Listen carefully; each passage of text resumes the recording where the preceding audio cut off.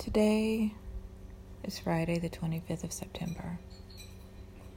I haven't talked to you guys in a long time, and by you guys, I mean the one person who may politely listen to this.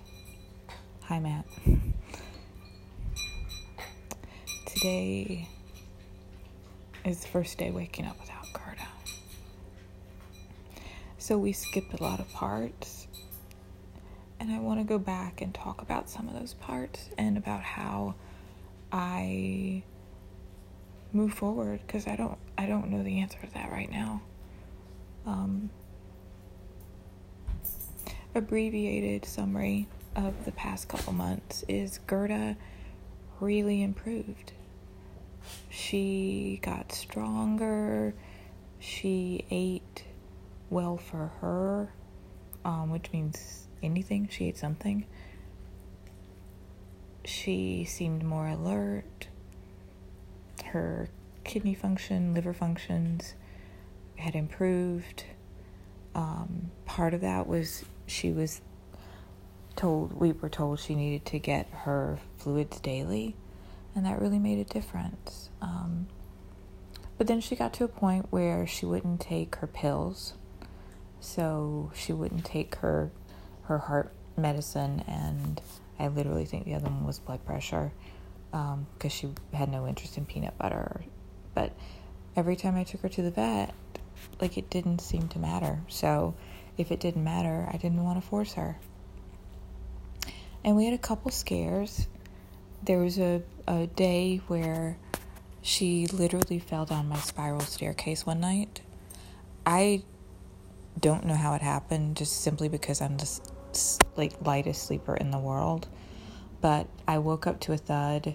I immediately put my right hand out, which is where she slept, and she was not there. She'd had an accident, and I guess was just trying to get away from it and fell off the bed. And it was a long journey for her to get to the stairs, but she fell, and I ran down, and she was just laying there sleeping. It didn't seem to affect her. I checked her. I rushed her to the vet the next day, and they said she was fine. And I believe she was fine. But it was really scary. So then I started sleeping downstairs more. There's really nothing downstairs that she can hurt herself on. So that was nice. Not to my neck so much, but just to, be close. I bought her a new fluffy bed, which she really, really liked. And then we made it to Labor Day. And after Labor Day, dogs are allowed to go on beaches. So I had a friend in town, and he drove Gerda and Oliver and I to Far Rockaway, which was one of Gerda and my happy places. I honestly don't think she could have cared where she was. She was a really good sport about it. She laid in the sand for a while, and then she laid on the blanket with me, and we took some really beautiful photos, which I will treasure forever. And then she made it to my birthday. And those were two big milestones. From May 7th telling me that she had days or weeks to months. Now, 4 months later, day after my birthday is when she started really declining. And it was fast. She woke up and she couldn't put weight on one of her feet. So she was having trouble walking, having trouble going to the bathroom. And the next day, it was worse. And she was not eating, but having awful diarrhea. And I rushed her back to the vet. And they said her stomach was really gassy, and if it was upset, maybe that was why she wasn't eating. So they prescribed some new medication, and they gave her a shot. They said they could have kept her, but they didn't want to at this stage of our journey for us to be apart. So I took her home, and they told me, free pass, don't stress her out, no eating today is fine. But if she doesn't eat in 2 days, it's not good. So she didn't eat. She didn't eat. And I tried so many things. Last week, she ate some chicken nuggets from Chick-fil-A. I know it's very controversial and we don't believe in their politics, but you gotta admit they make a delicious chicken sandwich. So I went and I got her some chicken nuggets. At one point, she was obsessed with Shake Shack, so I got her a Shake Shack cheeseburger, plus the usual suspects of food roundups, Stella and Chewy's and cheese, and she's not a fan of hot dogs, I can tell you that. But she didn't eat, and I didn't force it. I mean, at some point, she has to communicate with me the only way she can communicate.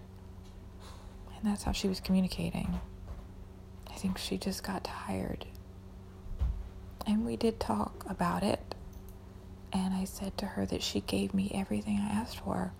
Like, she gave me all these years of love and laughter and stories and sweet moments and, love, so much love.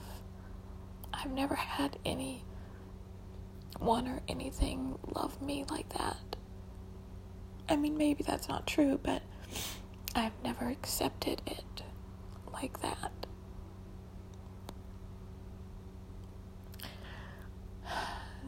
So I'll get to the details of her last couple days and the final moments.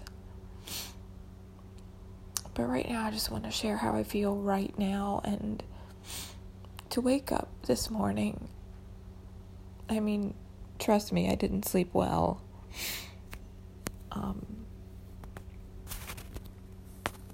I did not sleep well.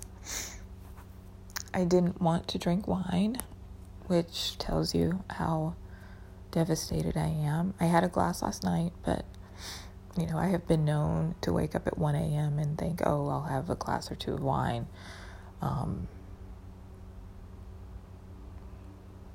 And I cried and I blamed myself and I played events over and over in my mind, but I finally went to sleep. And when I woke up this morning, I did what I did every morning, and I stretched out my right hand. I usually feel for her breath, and it wasn't there. And then I came down the stairs, and her little bed is here, and it's still empty. It's empty. And the apartment's quiet. I talk to Gerda all the time.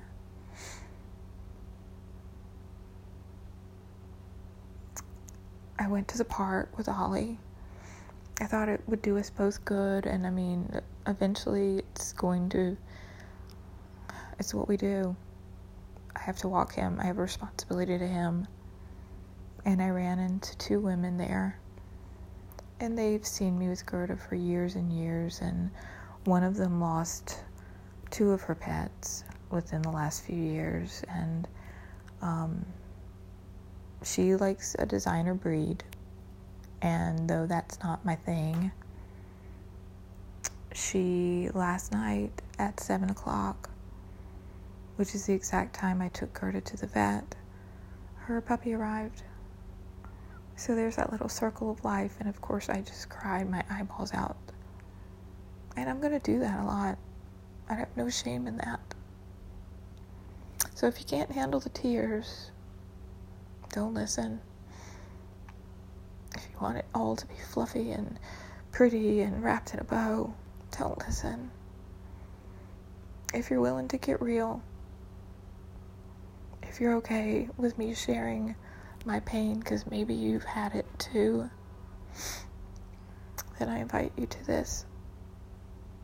All right. In gratitude, thank Thanks for listening.